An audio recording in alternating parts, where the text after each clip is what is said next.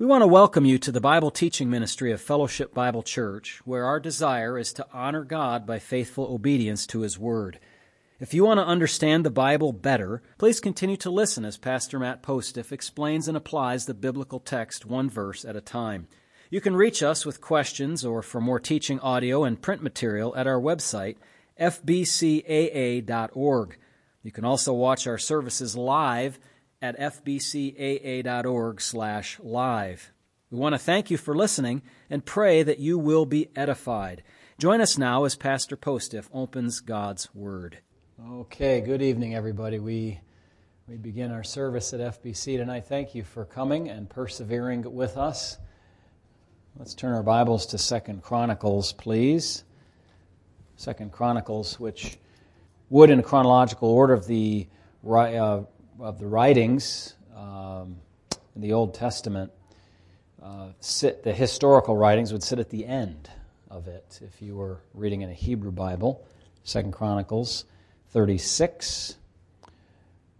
Then the people of the land took Jehoahaz, the son of Josiah, and made him king in his father's place in Jerusalem.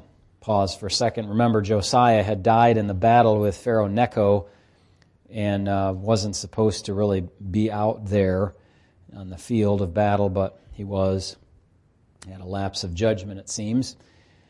Jehoahaz was 23 years old, verse 2 says, when he became king, and he reigned 3 months in Jerusalem. Now the king of Egypt deposed him at Jerusalem, and he imposed on the land a tribute of 100 talents of silver and a talent of gold. Then the king of Egypt made Jehoahaz's brother Eliakim king over Judah and Jerusalem and changed his name to Jehoiakim. And Necho took Jehoahaz his brother and carried him off to Egypt. Jehoiakim was 25 years old when he became king, and he reigned 11 years in Jerusalem, and he did evil in the sight of the Lord his God. Nebuchadnezzar, king of Babylon, came up against him and bound him in bronze fetters to carry him off to Babylon. By the way, that took quite a long while. There was a siege involved there. Nebuchadnezzar also carried off some of the articles from the house of the Lord to Babylon and put them in his temple at Babylon. Now the rest of the acts of Jehoiakim, the abominations which he did and what was found against him, indeed they are written in the book of the kings of Israel and Judah. Then Jehoiachin, his son, reigned in his place. Jehoiachin was 8 years old when he became king, and he reigned in Jerusalem 3 months and 10 days, and he did evil in the sight of the Lord, like those that went before him. And at the turn of the year, King Nebuchadnezzar summoned him and took him to Babylon with the costly articles from the house of the Lord, and made Zedekiah, Jehoiakim's brother, king over Judah and Jerusalem. Actually, the siege I was thinking of was of Zedekiah. Zedekiah was 21 years old when he became king, and he reigned 11 years in Jerusalem. There's another 11-year period. And he did evil in the sight of the Lord his God, and did not humble himself before Jeremiah the prophet, who spoke from the mouth of the Lord. And he also rebelled against King Nebuchadnezzar, who had made him swear an oath by God, but he stiffened his neck and hardened his heart against turning to the Lord God of Israel. Moreover, all the leaders of the priests and the people transgressed more and more according to all the abominations of the nations, and defiled the house of the Lord which he had consecrated in Jerusalem. And the Lord God of their fathers sent warnings to them by his messengers, rising up early and sending them, because he had compassion on his people and on his dwelling place. But they mocked the messengers of God, despised his words, and scoffed at his prophets, until the wrath of the Lord arose against his people, till there was no remedy. Therefore he brought against them the king of the Chaldeans, who killed their young men with the sword in the house of their sanctuary, and had no compassion on young man or virgin, on the aged or the weak. He gave them all into his hand. And all the articles from the house of God, great and small, the treasures of the house of the Lord, and the treasures of the king and his leaders, all these he took to Babylon. Then they burned the house of God, broke down the wall of Jerusalem, burned all its palaces with fire, and destroyed all its precious possessions. And those who escaped from the sword he carried away to Babylon, where they became servants to him and his sons until the rule of the kingdom of Persia, to fulfill the word of the Lord by the mouth of Jeremiah, until the land had enjoyed her Sabbaths. As long as she lay desolate, she kept Sabbath to fulfill 70 years. Now, this is fast-forwarding quite a distance in time, down toward the end of that 70 years. Now in the first year of Cyrus, king of Persia, that the word of the Lord by the mouth of Jeremiah might be fulfilled, the Lord stirred up the spirit of Cyrus, king of Persia, so that he made a proclamation throughout all his kingdom, and also put it in writing, saying, Thus says Cyrus, king of Persia, all the kingdoms of the earth the Lord God of heaven has given me, and he has commanded me to build him a house at Jerusalem, which is in Judah. Who is among you of all his people? May the Lord his God be with him, and let him go up. Now look at the next page in your Bible, Ezra, and see how it's organically connected to 2 Chronicles. It says there in Ezra, in the first year of Cyrus, king of Persia, that the word of the Lord by the mouth of Jeremiah might be fulfilled. Sounds kind of familiar, doesn't it? Here he makes this proclamation. All the kingdoms of the earth the Lord God of heaven has given me. He's commanded me to build him a house at Jerusalem. He asks who among his people will go, will be with him. He'll go up to Jerusalem and build the house. And whoever, verse 4, whoever is left in any place where he dwells, let the men of his place help him with silver and gold, goods and livestock, besides the freewill offerings for the house of God, which is at Jerusalem. And so God did indeed stir up his heart. He called Cyrus and Isaiah his servant, ahead of the time even Cyrus was born, called him his servant. So God used the secular king to accomplish a great purpose in the history of the nation of Israel. But sad, isn't it, to see all the devastation and destruction brought upon themselves by their disobedience to God. And there's no question that they suffered the fate that was deserved according to the promise of God in the Old Testament in the law. All right, thus concludes 2 Chronicles. We have one more chapter to go in Song of Solomon 8, and then that will complete our reading of Scripture as far as I recall. So, neato. Thank God for that. Jansen, we're looking forward to the Word, so go ahead and bring it to us, please. Thank you. Good evening. I invite you to open your copies of God's Word to 1 Timothy. You might remember, in conclusion to our series on evangelism back in December, I taught two times from 1 Timothy chapter 2, primarily verses 1 through 6, on the subject matter of praying for the lost. And that kind of concluded our series on evangelism, at least for the time being. Doesn't mean we'll not go back to that topic. In fact, it should be at the forefront of our minds often, thinking about the need to be evangelizing. But we're laying that to rest for the time being. And as I was kind of considering where to go next, I really wanted to begin working through a book of the Bible. It's more expositional kind of preaching style. And so I decided, well, I might as well just back up one chapter and begin in chapter 1 of 1 Timothy. And so that's what we're going to do, is we're going to begin this evening a series of expositional teachings through the whole epistle of 1 Timothy. I've never taught through 1 Timothy as a whole. I've taught passages here and there, but I'm looking forward to studying this epistle with you and sharing what I learned from my study with you in the weeks ahead and months ahead as the Lord sees fit. Now, this evening we'll not cover all the background information to the epistle. This evening, instead, we'll consider the date and the location and other prominent data and background information in depth at various times throughout our study as it's applicable to the passages that we're looking at.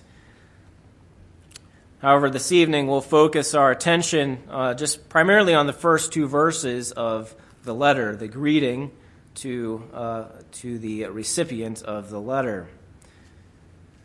In these first two verses, we find what is comprised, the identification of the author, the recipient, and the author's greeting. And although perhaps in your reading through Scripture, perhaps you have something like what's on the back table, a reading, a plan for reading through the whole Bible, and perhaps when you get to a book like this, perhaps a letter written by Paul, you kind of just quickly pass over those greeting words, those kind of beginning introductory notes without much consideration of the significance of them on the rest of the letter or book that you're reading. And I'm guilty of that at times as well in my own personal reading. But if we slow down and really consider the greeting, we'll find that when we look closer at it, it reveals that these comets play an important role in setting the tone for the whole epistle. Just a careful look at it this evening will reveal that the authority behind this letter is one that comes from an apostle who is commanded by God to be a herald of the gospel.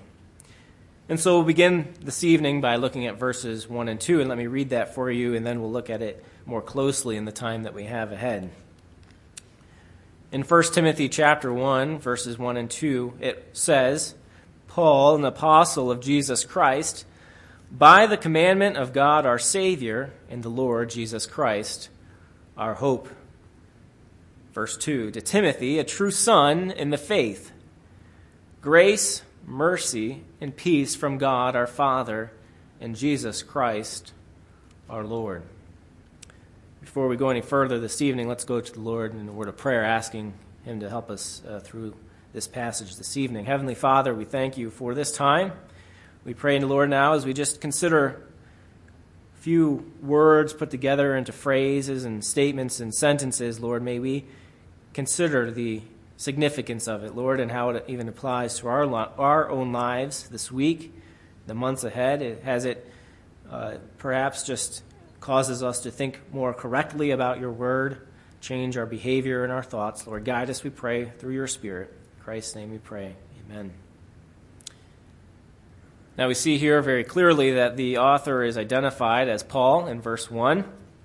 Some theologians, less conservative ones, try to debate that, but it's pretty very clear that Paul is the author here, and we take it as it is, face value, that he is the author of this letter. The rest of verse 1 is not simply more biographical information for interest of the reader. Rather, Paul's reference to the office of apostle signifies the authority from God by which he preaches and teaches, and in this case, writes.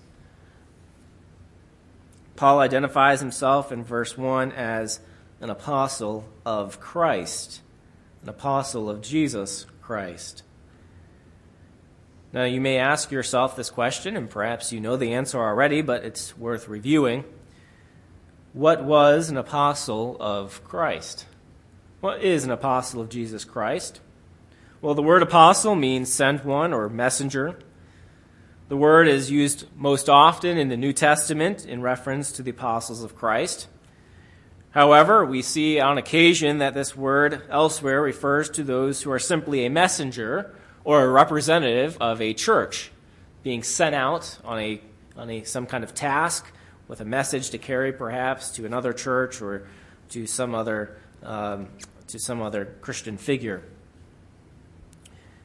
However, in this case, in verse 1, when Paul uses the word apostle, he is using it to reference someone specifically commissioned by Jesus Christ to testify of the resurrection of Christ and to herald the gospel of Jesus Christ, and of which he was one of these kinds of apostles. Now, you may ask kind of further into this question, well, how do we know what a genuine apostle of Christ is? Paul puts himself out as an apostle of Jesus Christ, but does he have anything to back himself up on, to verify that he truly is who he says he is, to give himself this title? Well, there's commonly agreed upon three indispensable characteristics of an apostle of Christ. And these characteristics are necessary to legitimize one's claim to be an apostle of Christ in the New Testament. And the significance of these characteristics is that they are unique and limited only to a few select men that we see in the New Testament. Furthermore, it is essential that all three of these characteristics be met to be considered a genuine apostle of Christ. You can't have two of them and leave the third one out, or leave the first and have the second two. All of them are necessary to authenticate the claim of apostleship. And these characteristics are what distinguishes these kind of what we might call small a apostles, simply the ones that are messengers or representatives of the church, versus what you may call a big A apostle, a capital A apostle of Jesus Christ. And these characteristics distinguish the two as we see them in the New Testament.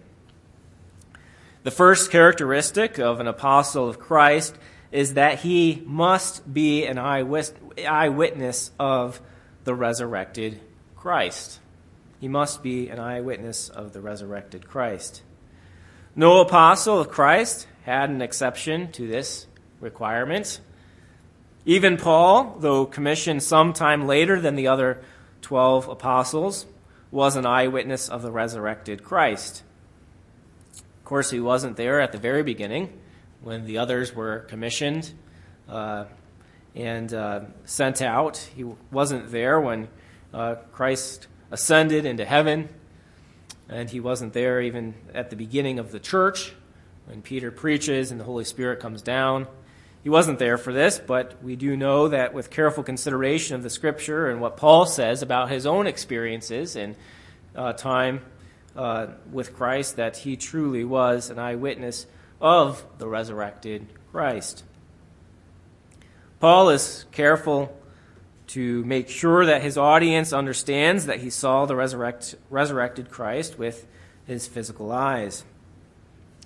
Of course, at Paul's conversion, which simultaneously functions as his commissioning to go out through the commandment of Christ to be his apostle, he both heard in a physical voice and saw a physical light, which we might understand to be the glory of the resurrected Christ.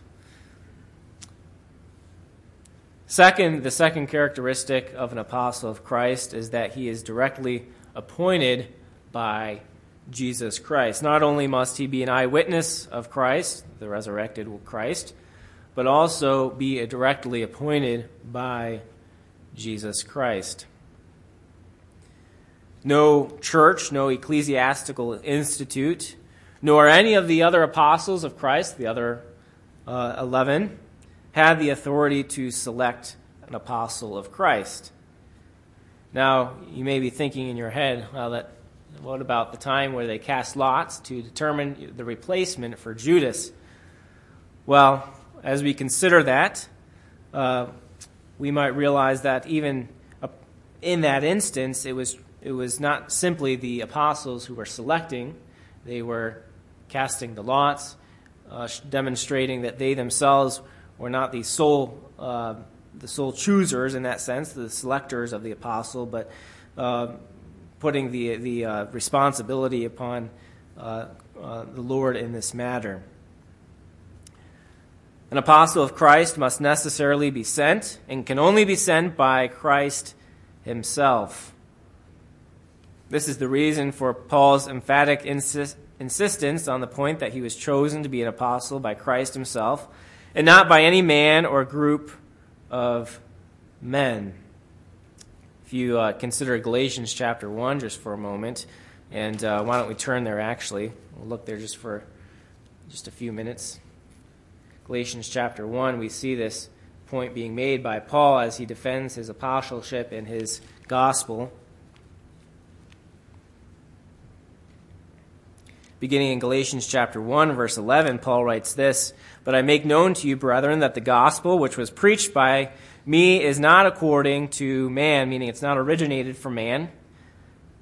Verse 12, "For I neither received it from man, nor was I taught it, but it came through the revelation of Jesus Christ." Verse 13, "For you heard of my former conduct in Judaism, how I persecuted the church of God beyond measure and tried to destroy it. And I advanced in Judaism beyond many of my contemporaries in my own nation, being more exceedingly zealous for the traditions of my fathers." Verse 15, "But when it pleased God, who separated me from my mother's womb and called me through his grace to reveal his Son in me, that I might preach him among the Gentiles." Here we see his commissioning, his command by God to be an ambassador, one sent out to proclaim the message to the Gentiles. He writes, "I did not immediately confer with flesh and blood, nor did I go up to Jerusalem to those who were apostles before me, He didn't go to them to be authenticated by them. Rather, he stayed a while apart from them, and to also further verify that this apostleship was from God and not from man. As we consider this second characteristic, we understand that Paul himself was commissioned by Jesus Christ himself. We see that in Acts chapter 9, this conversion yet commissioning at the same time. The third characteristic of an apostle of Christ is his ability to confirm his mission by miraculous signs. An apostle of Christ was endowed by the Holy Spirit with power to confirm his mission and message by performing miraculous signs.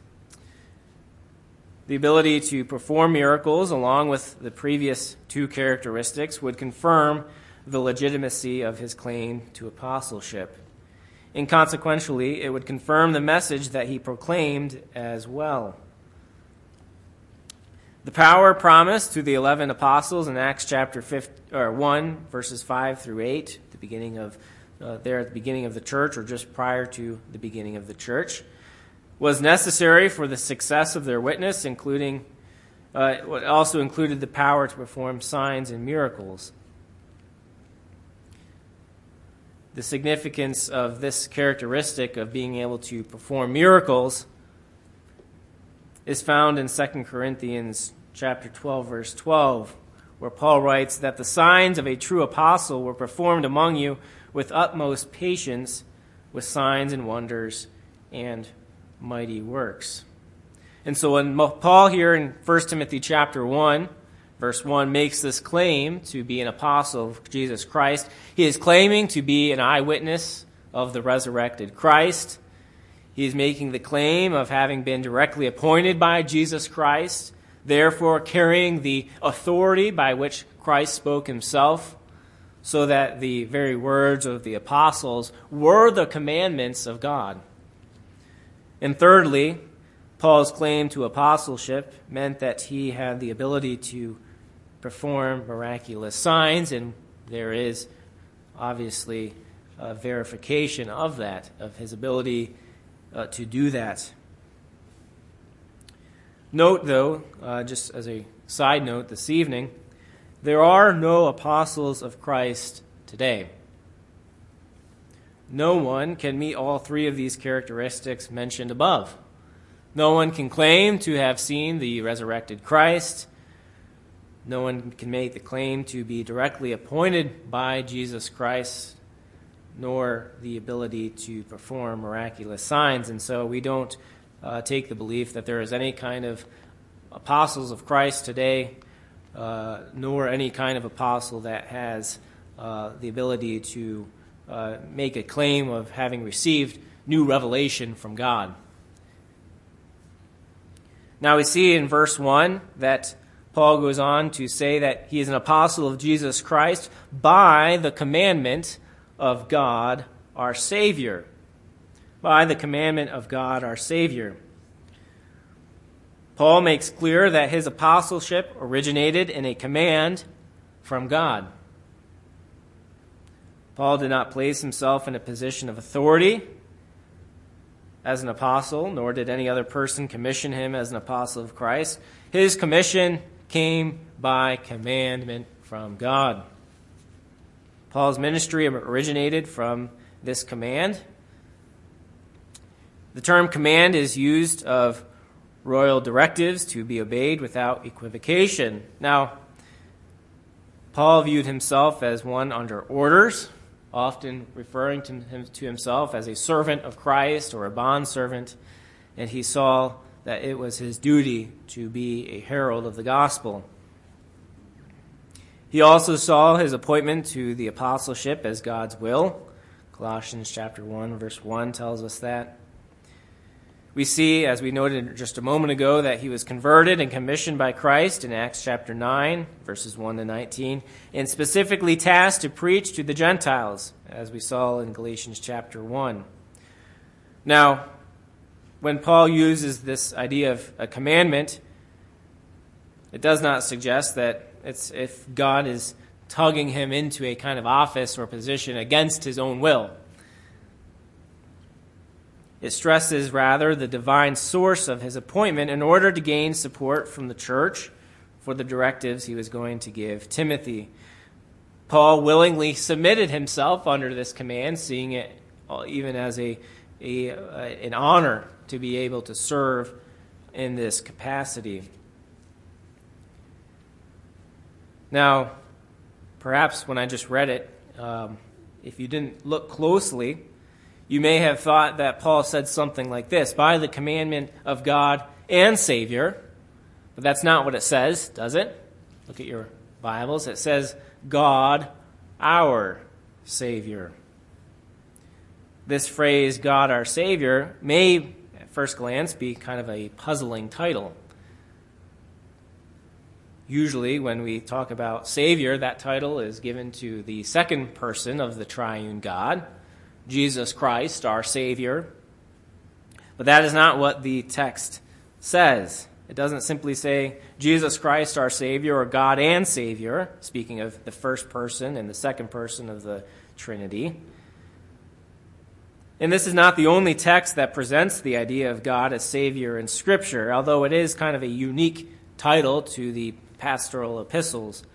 It does show up elsewhere in Colossians 1:27, and later on in chapter 2, when we get there, we'll see that this same idea is described and written about in chapter 2, verse 3. Of course, throughout the Old Testament, we see this idea, too, as God being the Savior. Even Mary, in Luke chapter 1:47, calls God her Savior. As I said, we commonly attach the title of Savior to the second person of the Trinity, but God the Father can rightly be called Savior as well. The ultimate source of salvation is God the Father, and he planned it from eternity. 2 Thessalonians chapter 2:13 tells us that from eternity, from the beginning, he has planned our salvation. Though Christ is the one who suffered unjustly on the cross, so that salvation might be possible and the forgiveness of sins might be possible, it is God who saves. So we can rightly say, and Paul rightly writes in 1 Timothy 1:1, that God is our Savior. And we ought to think of it in that way as well. Now, the motivation behind Paul's ministry lies, we see, in the hope of the return of Jesus Christ. Look at verse 1. Paul writes, an apostle of Jesus Christ by the commandment of God, our Savior, and the Lord Jesus Christ, our hope. We see that the Lord Jesus Christ is also the source of this commandment given to Paul to be an apostle. And Paul calls here in this instance Jesus Christ as our hope. He is our hope. Why was Paul so willingly submitting to persecution and rejection as an apostle of Christ? Why were Christians of the early church willing to suffer and die? Because Jesus Christ was their hope. Jesus Christ is not only the hope for Paul, but to all who believe in him. The reason that we stand firm in our faith, and should, the reason that we willingly take on suffering and persecution, rejection, is not because we simply just guess that Jesus Christ is coming again. It is a sure hope. This idea of hope here is not just of perhapsness, if I can make a word up, like it may happen. It is a sure thing. He is our hope. It is a guarantee that it will happen. The hope of salvation rests in the cross work of Christ and his resurrection, which promises our own resurrection one day.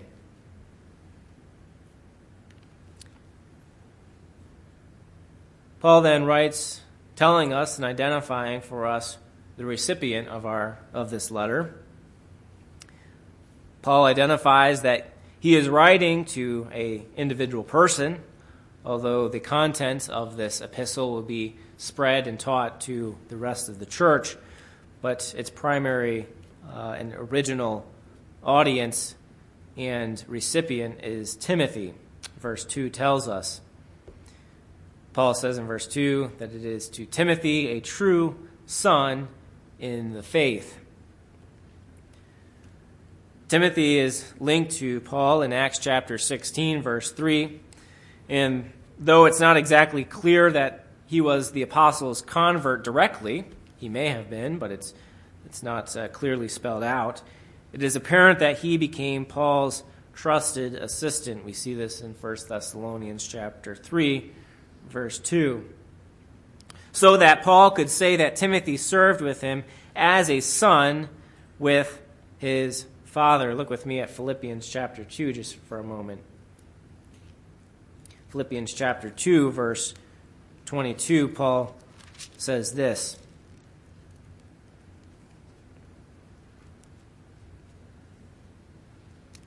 Beginning in verse 19, Philippians 2:19, but I trust in the Lord Jesus Christ to send Timothy to you shortly, that I may be encouraged when I know your state. For I have no one like-minded who will sincerely care for your state. For all seek their own, not the things which are of Christ Jesus. But you know his proven character, that is Timothy's, that as a son with his father he served with me in the gospel. Here in 1 Timothy 1 and Philippians 2 and other places, we see that Paul genuinely saw Timothy as a son in the faith, one of his own offspring, so to speak, one who shared a similar faith, similar practice, and similar ministry as a servant of the gospel. Paul here injects in 1 Timothy 1, verse 2, a note of intimacy and fatherly love, calling him his true son in the faith. But this is also a pronouncement of Timothy's genuine faith in Christ. It's not simply just an identification of who he is. It's a description of the kind of man that Timothy was. Even thinking back to Philippians chapter 2, which we just read, where Paul writes, all seek their own, and no one the things of Christ Jesus. But there is one, amongst others, but Timothy, his proven character showed that he was concerned with these matters of Jesus Christ, not desiring his own ways or the things of this world, not like our brother James talked about this morning, being one spotted or stained by the world, but separated for the work of Christ. We know that Timothy's mother and grandmother played an influential role in teaching him the Scriptures. 2 Timothy chapter 1 talks about this, and I'll just read that here. 2 Timothy chapter 1, beginning in verse 3, Paul writes this concerning Timothy, I thank God, whom I serve with a pure conscience, as my forefathers did, as without ceasing I remember you in my prayers night and day, greatly desiring to see you, being mindful of your tears, that I may be filled with joy when I call to remembrance the genuine faith that is in you, which dwelt first in your grandmother Lois and your mother Eunice, and I am persuaded is in you also. What a word of commendation of Paul or Timothy's character. I wonder, even in light of the recent passing of fine Christian people, one like Pastor Odell, how will they be remembered? Well, I can almost guarantee in the instance of Pastor Odell that he will be remembered as one having the genuine faith, one who served the Lord with faithfulness. Perhaps that'll cause you to stop and ponder for a moment what is my kind of identifying feature, characteristic? Is it my occupation, or is it my faith in the Lord Jesus Christ? Is it my skills or my hobbies or my, the things I'm good at, or is it my faith in Jesus Christ? We ought to strive to be those who are recognized to be ones who have genuine faith. That adjective describing the kind of faith is important. There are many who profess faith in Jesus Christ, but their character and their conduct may cause us to call into question the authenticity of that. I hope we are like Timothy, who when others, in this instance Paul, look upon him, there's no doubt of the genuineness of the faith of Timothy. So much faith and trust in the genuineness of it, that Paul is entrusting to Timothy these very important instructions to teach to the church in Ephesus. Not only was this probably a means of, or a bolstering to the confidence of Timothy to hear this from his father in the faith, but it also would have been a means of revealing to the church that Timothy was someone to be listened to.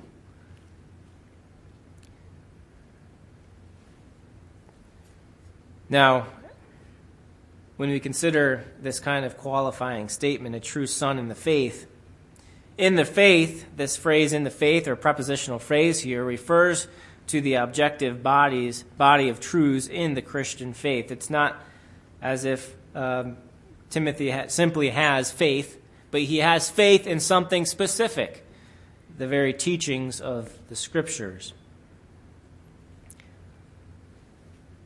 Paul is setting him up as an example of what a true, genuine child in the faith looks like.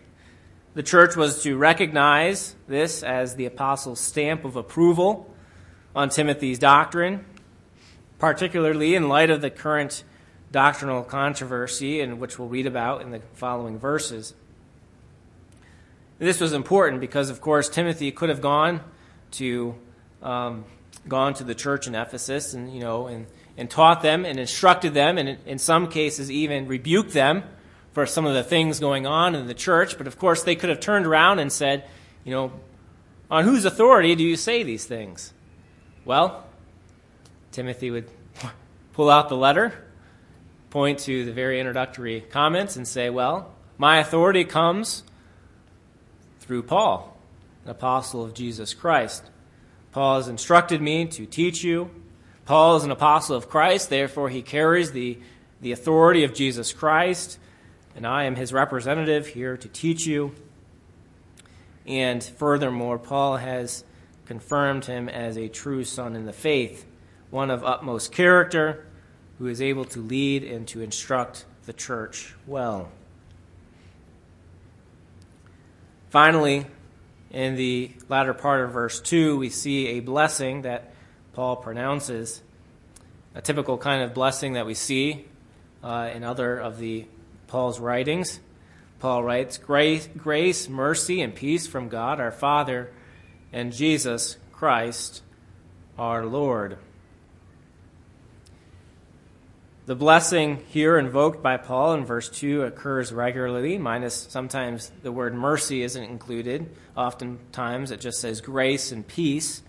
But here Paul includes the idea of mercy.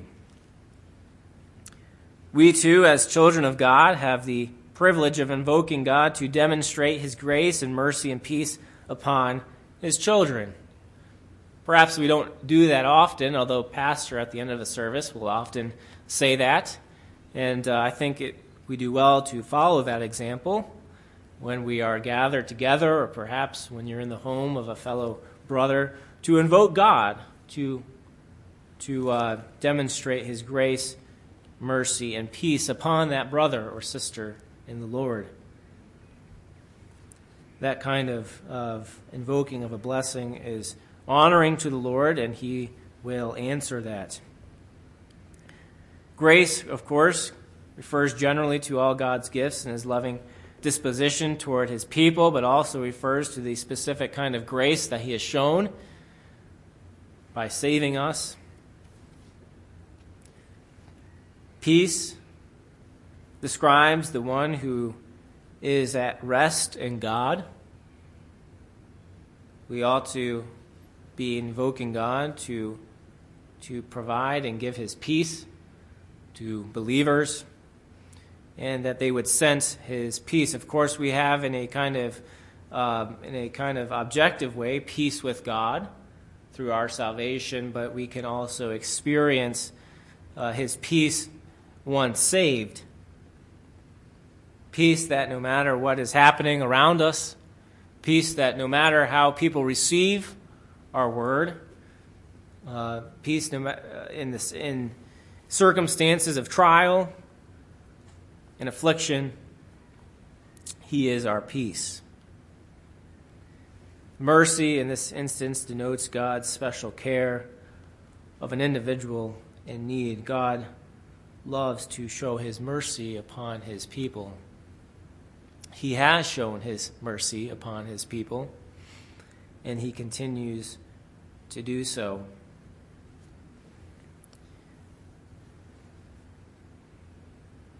We ought to be following this example, as I said, and seeking and asking that God might demonstrate his grace, mercy, and peace upon those who are following Christ. Now, we won't go into any more verses this evening, but what I wanted to do in our time remaining is just to emphasize kind of the structure of the letter of 1 Timothy as we begin to look into this passage. And so once after we see here the greeting from Paul, who is an apostle of Christ and the recipient of the letter, Paul goes on to instruct Timothy to stay in Ephesus so that he might teach those who are being unruly in the congregation, those who are teaching false doctrine. And so one of the major emphases in 1 Timothy is the need for rebuke of those who are teaching false doctrine. Of course, this would have been a daunting task to Timothy, one young in the faith. Perhaps those who were teaching the false doctrine were much older than he was. And so this is why it was so important that Paul sets this kind of groundwork, that Timothy is a representative of him, and that Paul is commissioning him, charging him to instruct them in what is right. This would not have been an easy task, but it is the task of any minister of Christ who wants to be faithful to the Word of God. And it is also all of our tasks, whether one serves in the capacity of a pastor or teacher. It is all of our responsibility to instruct those who are unruly and who are not heeding pure doctrine. As we continue on and look at the overall kind of structure and themes of the book, of course, we get to chapter 2, where Paul exhorts them to pray for the lost. We looked at that back in December. And so we begin here to see that Paul is laying out some of the instructions for the church in Ephesus, how they are to behave themselves, conduct themselves in the church. First and foremost, he talks about praying for the lost. Later in chapter 2, we see that Paul instructs how men and women ought to conduct themselves in the church. And then in chapter 3, we see that Paul instructs on the requirements or qualifications of those who seek the position of a bishop or a pastor. And then he continues on in verse 8 to lay out the qualifications of deacons.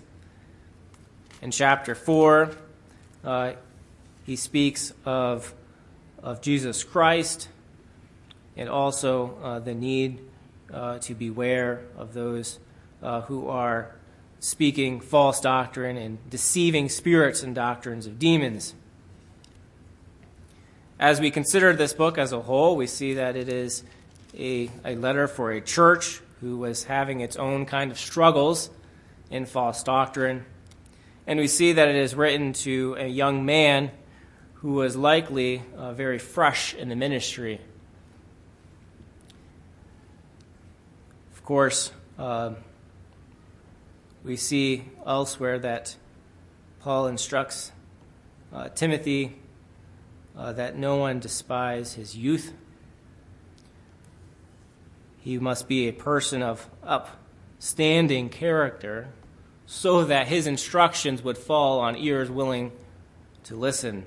No one wants to listen to someone who says one thing but behaves in a different hypocritical manner. As a person young in the ministry, it was of utmost importance that he have a godly character. As we conclude our time this evening, I just want to pull out perhaps a few helpful applications for us. One is this, although not directly stated here in the greeting, it's an implication of this, that the very words of Paul are as if they were the very words of Jesus Christ. Perhaps even this evening you have one of those red letter Bibles where in the Gospels you see the words of Jesus Christ highlighted in red. And although that's okay, I think at times that has caused us to put too much of an emphasis on the authority of Christ's words in comparison to the rest of Scripture. However, we ought to realize that just as much as the words of Jesus Christ, the words in red, are authoritative, so are the rest of the words inked in the canon of Scripture. Paul is one sent by Jesus Christ. It's like, for instance, if we can draw a comparison between the Old Testament prophets and the New Testament apostles of Christ. There is much commonality between the two. And like we see in the Old Testament, the prophets were receiving the word of God and then proclaiming it, so that the very words of the prophets were the very words of God. It's no different in the New Testament. The very words of the apostles of Jesus Christ were the commandments of the Lord. A second kind of application for us this evening is this. We already considered it in some sense, but as we look at the person Timothy and how he is identified from the very beginning, we see that he is a true son in the faith.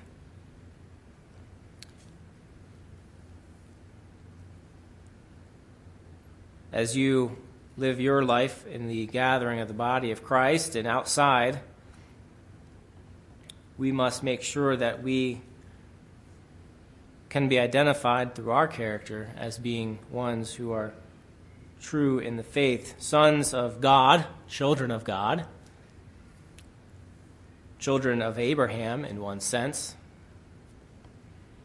children in the faith. Furthermore, for those of you who are younger out there, and we have some this evening,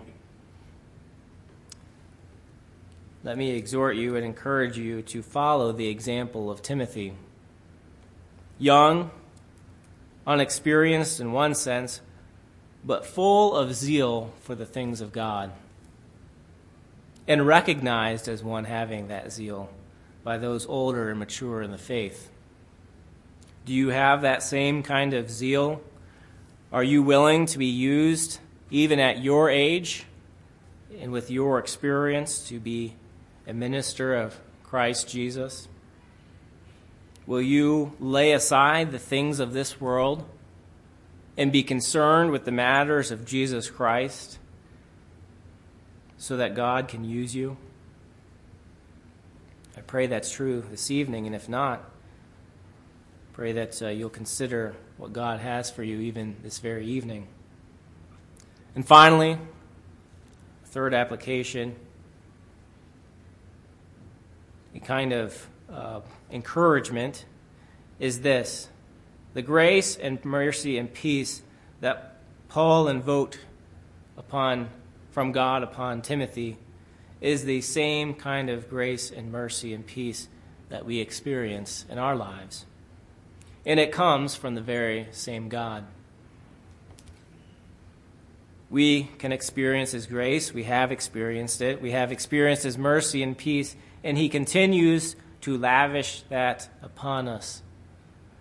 From centuries ago, from the time that this was written until now, God, our Savior, continues to demonstrate His grace, mercy, and peace. And for that we are thankful. Let's pray in conclusion this evening. Heavenly Father, we've only looked at a few verses this evening, but Lord, we recognize that even in these few introductory notes, there is an important aspect being revealed. That these words are your words. They come with authority. They come as the truth. And as we continue our study through this book, may that be at the forefront of our minds. This is your truth. These are your instructions for us. Lord, we thank you that you are our Savior. You are the source of our salvation, and you are the giver of grace and mercy and peace. And now, Lord, we ask that those here this evening and those who are watching online would experience this week, this very hour, your grace and mercy and peace. We pray this in the name of our Lord and Savior Jesus. Amen.